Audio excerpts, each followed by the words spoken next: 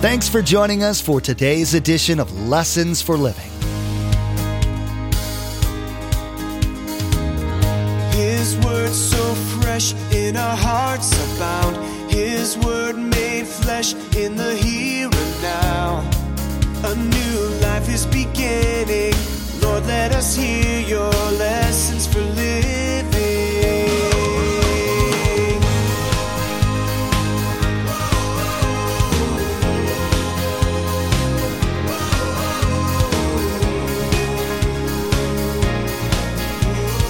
Lord, let us hear your lessons for living.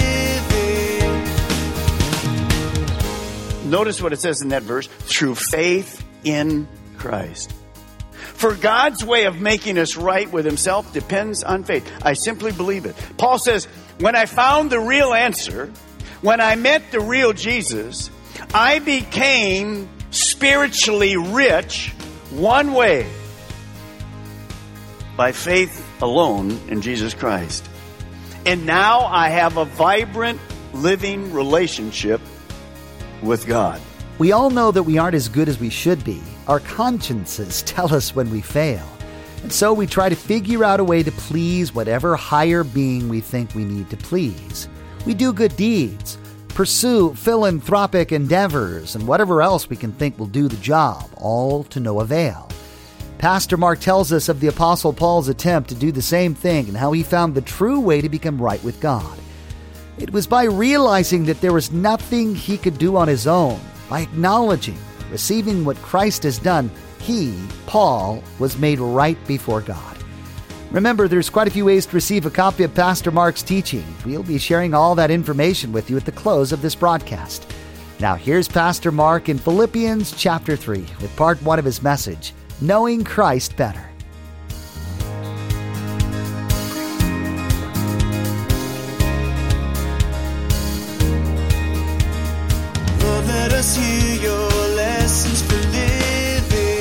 Let's turn to Philippians chapter 3. Philippians chapter 3, verse 7. Philippians 3, verse 7. We're in a series going through the book of Philippians verse by verse called Contagious, Outrageous Joy. Now I want to see if you can finish this statement for me. So get ready. Here we go. Wake up and smell the coffee. How many like coffee? Yeah, good stuff. You know, a few years ago, coffee was no good for you. But now it's good for you. In a few years, it'll be no good for you again. Just forget it. Drink the coffee. Amen? How many like strong coffee? Okay, good. We got great coffee, by the way, at our cafes, in case you don't know it. It's fresh, just been roasted. Well, speaking of coffee, my wife and I have been to Indonesia. And there's a very interesting coffee in Indonesia that costs $50 a cup.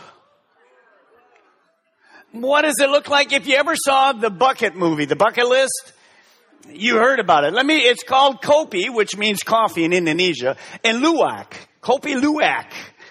Why does it cost $50 a cup? Well, here's why. See this little animal right down here? Well, he climbs up into the coffee trees, and he eats all the beans. Just let your imagination run wild. And when the beans come out, they kind of look like this over there. And then it's roasted. And it's known throughout the world as the best coffee you can ever buy. It's $190, I think it is, a pound, but $50 in the United States, $9 only over in Indonesia. Now, I've been to Indonesia, but over my dead body, am I drinking a cup of that stuff?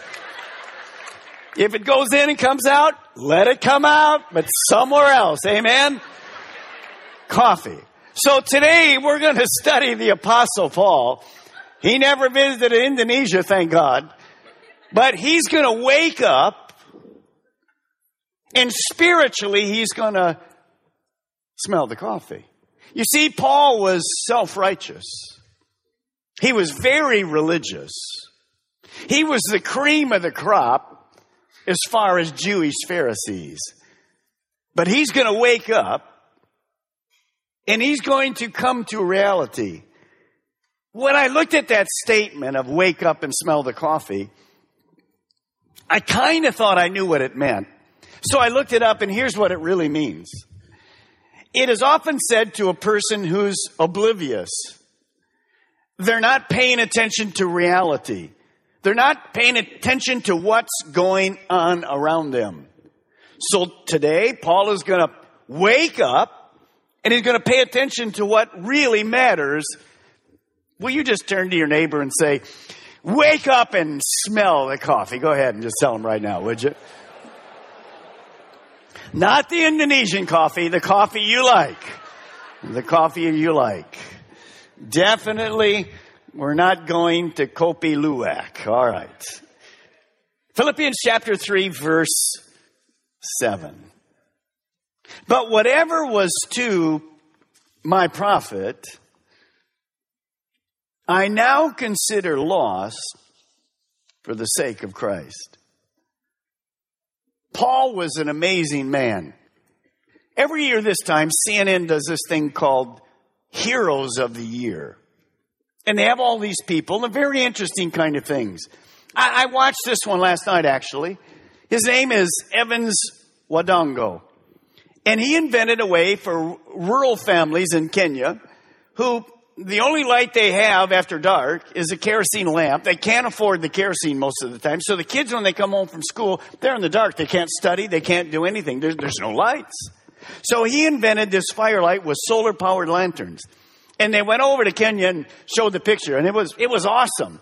These kids are studying now, and they can study with a solar-powered lantern. He's one of these guys that's going to be in the running for the greatest hero of 2010.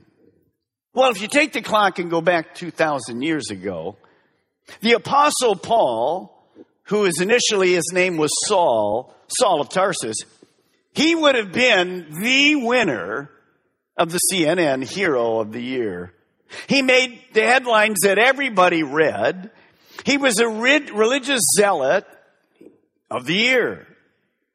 Saul had been one of the greatest religious Jews that ever lived. He outstripped all of his contemporaries. In fact, A.T. Robertson makes a great statement. He says this: a marvelous record Saul had. He scored 100 in Judaism.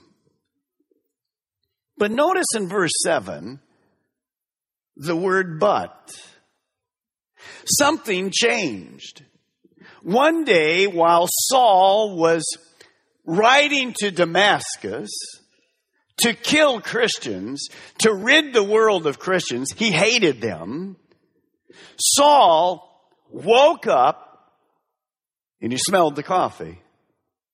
For the first time in his life, he paid attention to what was really real.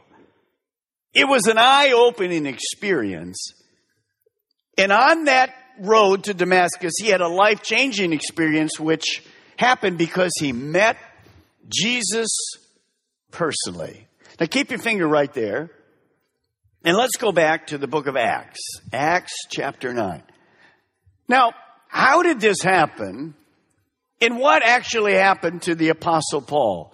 Remember, he's a Jew of all Jews. He thinks he has it all together. He keeps the law perfectly. He's spotless. He's blameless. And he hated Jesus. Now, he knew Jesus was real, but he certainly didn't believe that Jesus was the Messiah. We begin in verse 1, Acts chapter 9. Well, meanwhile, Saul was breathing out murderous threats against the Lord's disciples.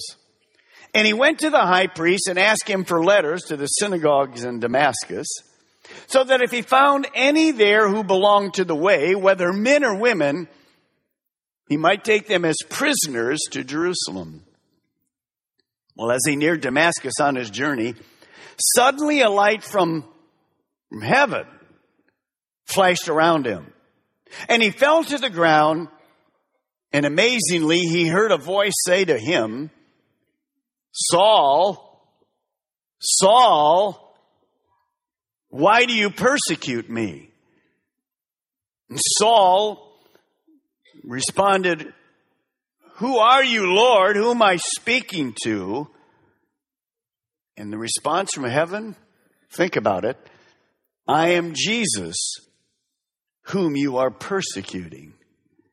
You see, this blazing light and voice from heaven actually happened. Instantly it changed Saul. The false Messiah is real.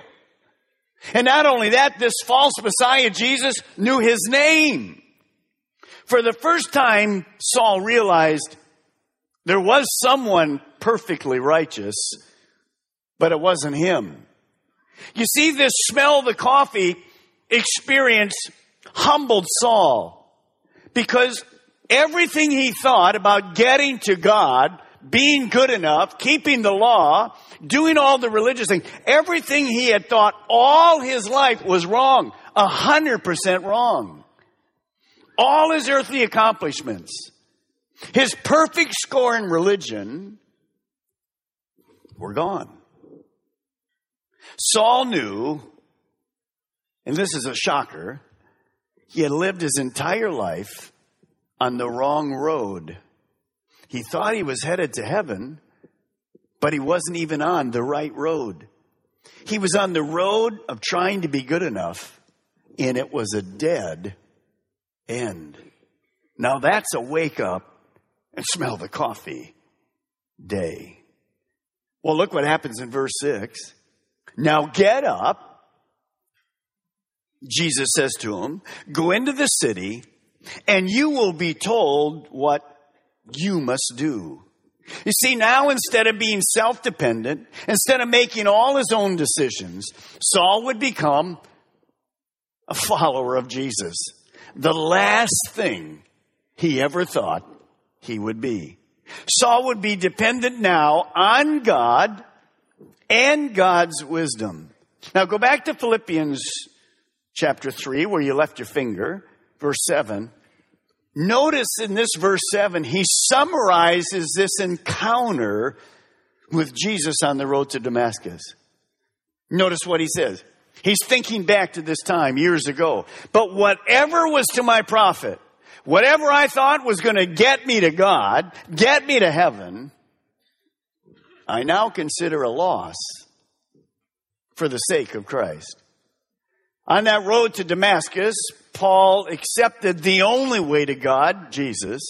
He offered Jesus' free offer of salvation, immediately stopped trusting in his own good works. He no longer became religious or lived that kind of a religious dead-end life, but he began a relationship with this Jesus Christ. You see, his perspective had changed. He woke up spiritually, and he smelled the coffee. Well, notice what he says in verse 8. "What is more, I consider everything a loss compared to the surpassing greatness," here's a term we're going to come to a number of times, "of knowing Jesus Christ." Notice the word, "my Lord, for whose sake I've lost all things. I consider them rubbish, that I might gain Christ, that I might have this relationship with Christ." And now look at verse 9. "And be found in him, not having a righteousness," not being right with God, "of my own that comes from religion or from the law, but that which is true faith in Christ." The righteousness that comes from God and is by faith. So look at that first word, be found in him. Paul says, my whole goal is to be found in him. It means a relationship. Now, Paul wants to be found in him. Paul says that God found him. Did God find him? Yeah. On the road to Damascus, who made the first move on that encounter we just read? Who made the first move? God did. See, Saul was off going to do his God thing, which wasn't a God thing. And God made the first move. You need to understand this morning that God always makes the first move in our life. You say, well, Pastor Mark, that's not really true because I'm here today and I'm searching for purpose and meaning in life. I made the first move. And I hope you can give me an answer to my questions. So you're wrong in saying God made the first move. I made the first move. I'm here in this church service. I'm watching by the internet because I'm searching for purpose and meaning. Well, I beg to differ with you. Who put you in the search mode? God did. You see, Ecclesiastes tells us, Solomon says that God put eternity in our heart. So until I come to a relationship with God, I'm always in the search mode. You see, amazingly, Paul wasn't even in the search mode. So God had to go, wrong road. You'll never get to heaven by your own good works. And he stopped immediately, changed, made a U-turn, and headed back to following Jesus Christ. Notice the next thing. Not only be found in him, but look at the key words. In him. It's a relationship. A living union with God. Paul wants to be him. Paul wants to live in such a way that when the end of his life comes, he will be found by God in Christ, having a relationship with Christ. Let me show you how that works today. This Bible being open, let's just use that as representing Christ.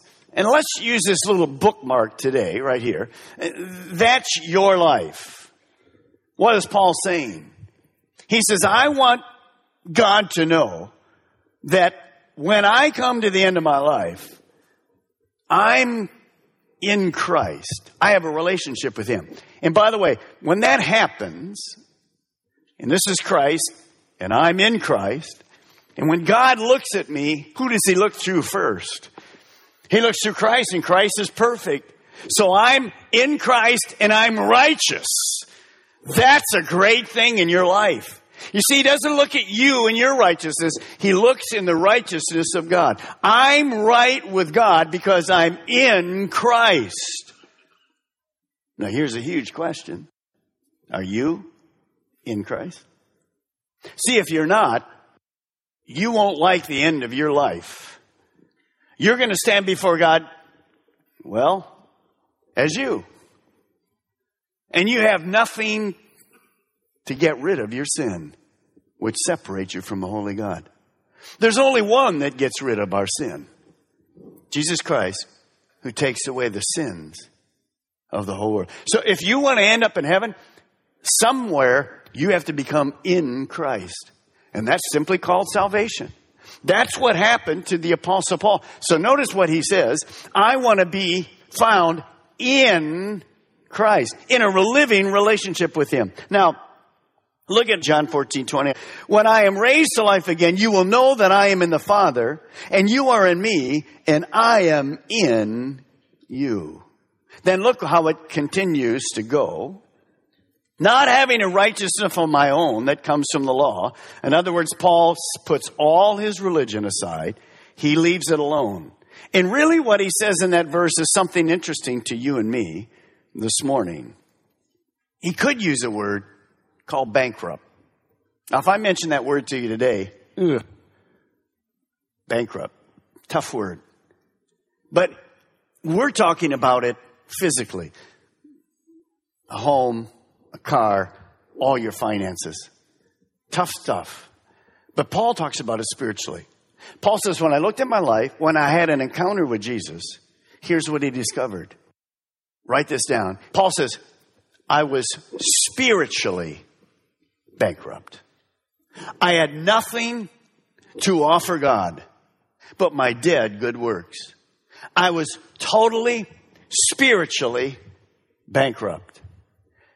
And then he said, because of that, I set it all aside and I became righteous the only way you can become righteous, and that's through a relationship with Jesus Christ. Notice what it says in that verse, through faith in Christ.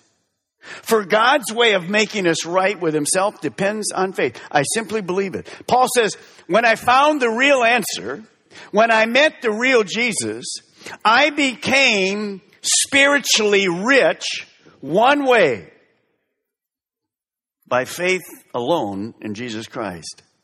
And now I have a vibrant, living relationship with God. I want you to write this down. You know it. Being right with God is simply a gift. Just receive it. You can't earn it. You can't go to church to get it. You can't be good enough. You just receive the gift. And that puts you in Christ, and you have a vibrant relationship. Now, I want us to stop for a moment, and I want you to think about this illustration that I'm going to use this morning. On the road to Damascus, Paul had heard about Jesus. Paul knew that he was a real man that lived, but he didn't believe definitely there was Messiah. But after his personal encounter with Jesus, he knew this. And you'll write this down later, but you don't need to write it down. But I want you to think about this. Paul discovered that Jesus was real. He was really God. He was in heaven speaking to him. You know this morning that Jesus is real?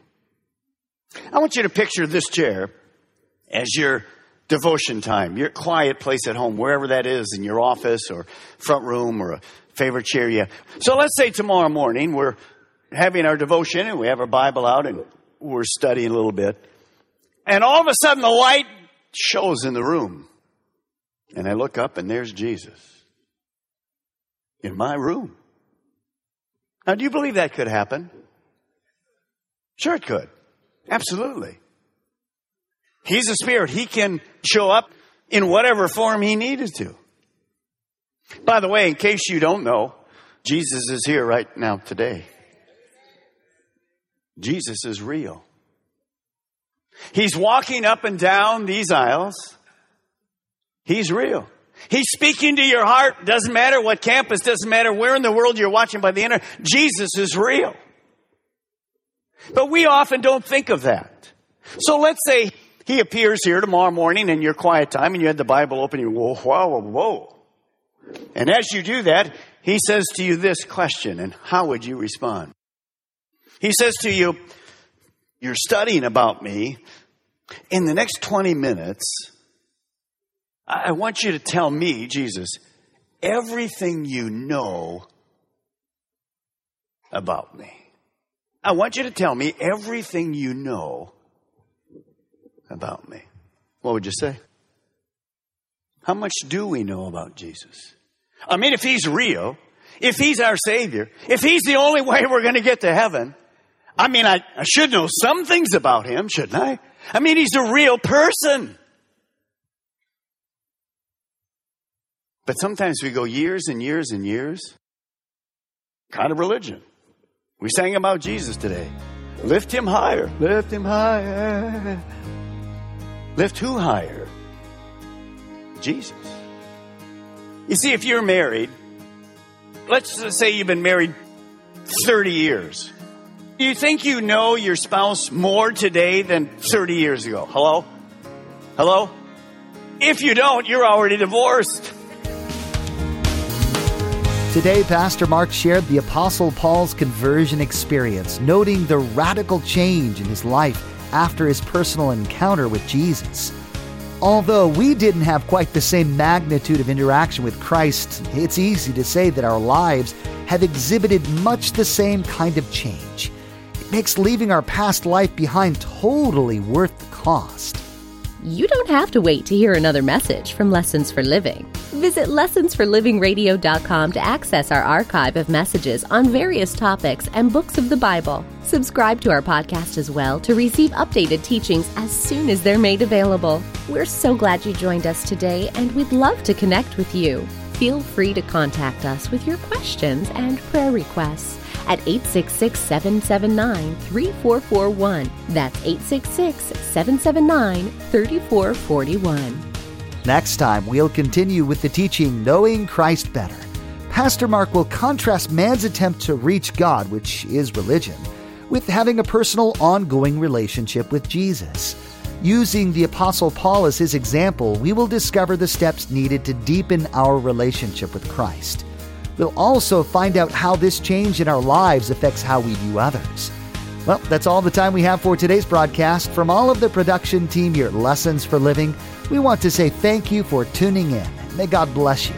And together, let's do life right.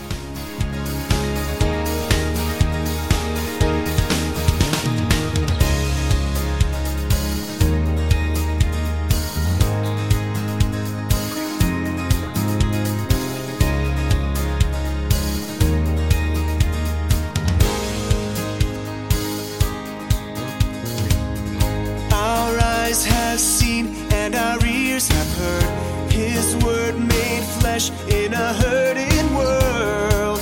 A new hope He is giving.